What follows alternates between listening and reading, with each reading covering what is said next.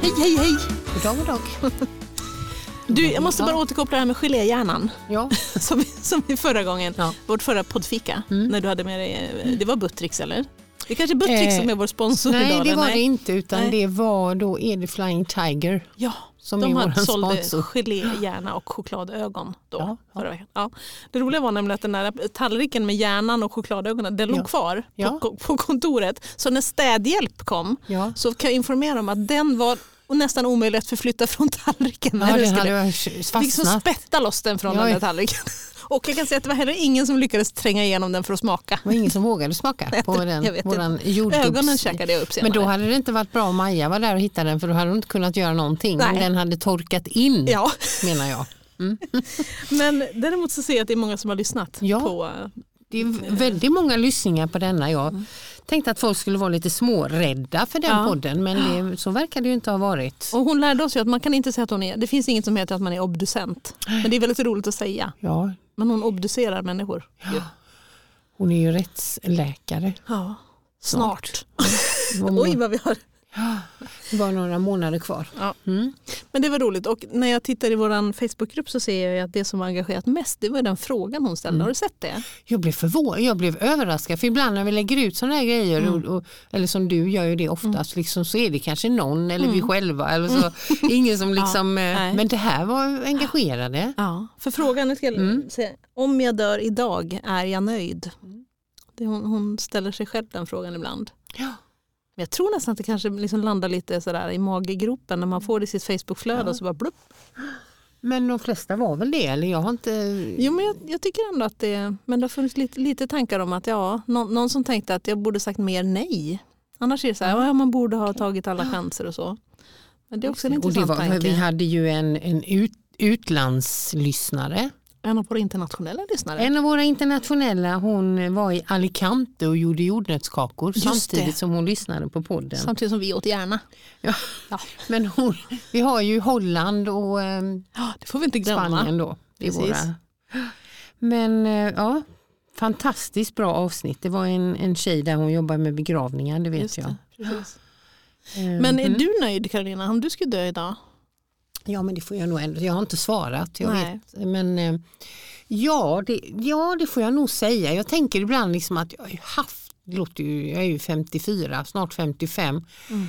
Alltså, jag har ju liksom haft roligt liv. Jag har gjort mycket roliga saker. Jag har rest och jag har upplevt och jag har ett jobb jag trivs med och en familj och vänner. Liksom allting, men man är inte färdig.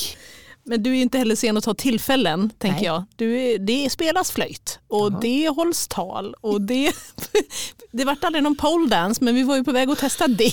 Just det. Lever livet liksom. Ja, men alltså jag tänker ju, med tanke på också allt som har drabbat mig av olika anledningar, så är det lika bra att ta vara på livet. Ja. Men jag tycker att jag är ganska bra på det ändå. Det är inte och jag tycker liksom att det gör inte så mycket när om man råkar vara lite pinsam eller jag var jättepinsam igår. Oj, det kan jag berätta. Spännande. Min dotter är ju konfirmand. Ja. Och så var jag i kyrkan samtidigt som konfirmanderna var där, för jag är inte engagerad i det. Ja, just det. Och jag hade sagt det till Hulda att jag har ett samtal i kyrkan, så det kan hända att jag syns i kyrkan.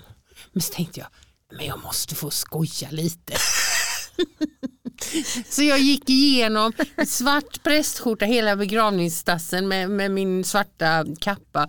Och så gick jag så här, höll för ögonen. Så här gick jag med höll för ögonen och sa ingenting. Men jag syns inte, va? Jag syns inte. Nej. Och då det var jätteroligt utom Hulda, eller? Nej, hon tyckte det var helt okej. Men jag tycker liksom livet är alldeles för kort för att vara för allvarligt. Ja. Va?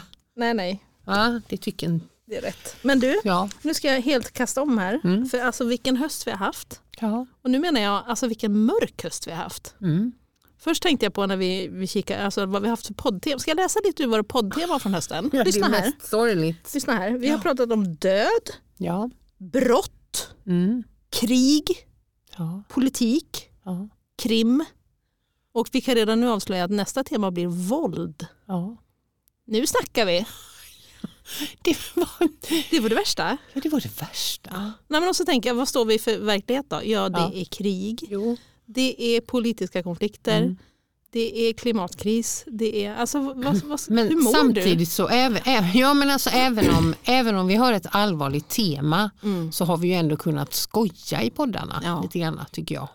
Men det är väl så, det färgar väl oss. Ja, men finns det hopp, tänker jag? Alltså när folk där ute.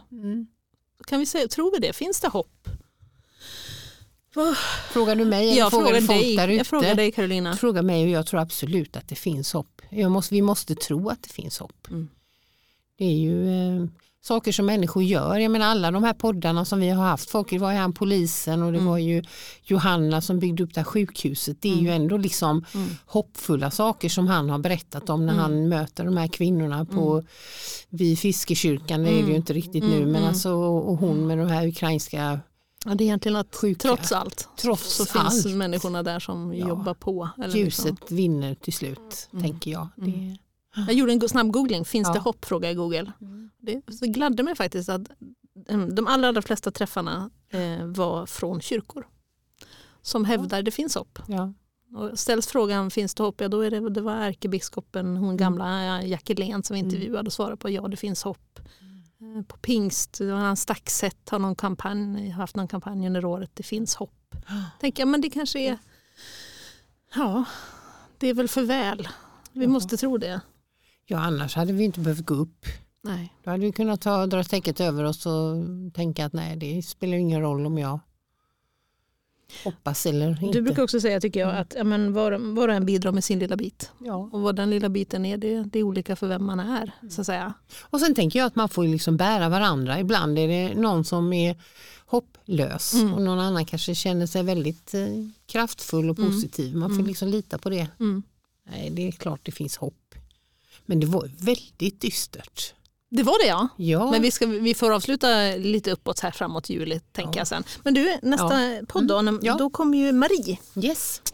Vad ska vi säga något, peppa något lite inför det? Det är ju en av mina nära vänner som kommer och är med i vår podd. Ja, vad ska vi säga? Att hon arbetar. Ja. Och det är ju en långväga gäst. Just det. För en gång skulle ha vi lite så här... Jaha, nu kommer hon Kalmar. Nej, eller bor i Kalmar i alla fall. Ja. Men det kommer handla om våld i nära relationer. Ja, hon arbetar ju på kvinnojouren i Kalmar. Just det. Så det blir inte heller kanske så muntet. Nej, men hon är munter. Så det löser sig med den saken. Ja, det tror jag absolut. Jag tycker inte vi ska spoila så mycket om den. Nej. Men ni kommer märka det. Den behöver ni höra helt enkelt. Den podden också. Absolut. Men jag tycker vi nöjer oss så här för idag. Ja, det är absolut nog. Ja, bra. Ses om en vecka. Hej.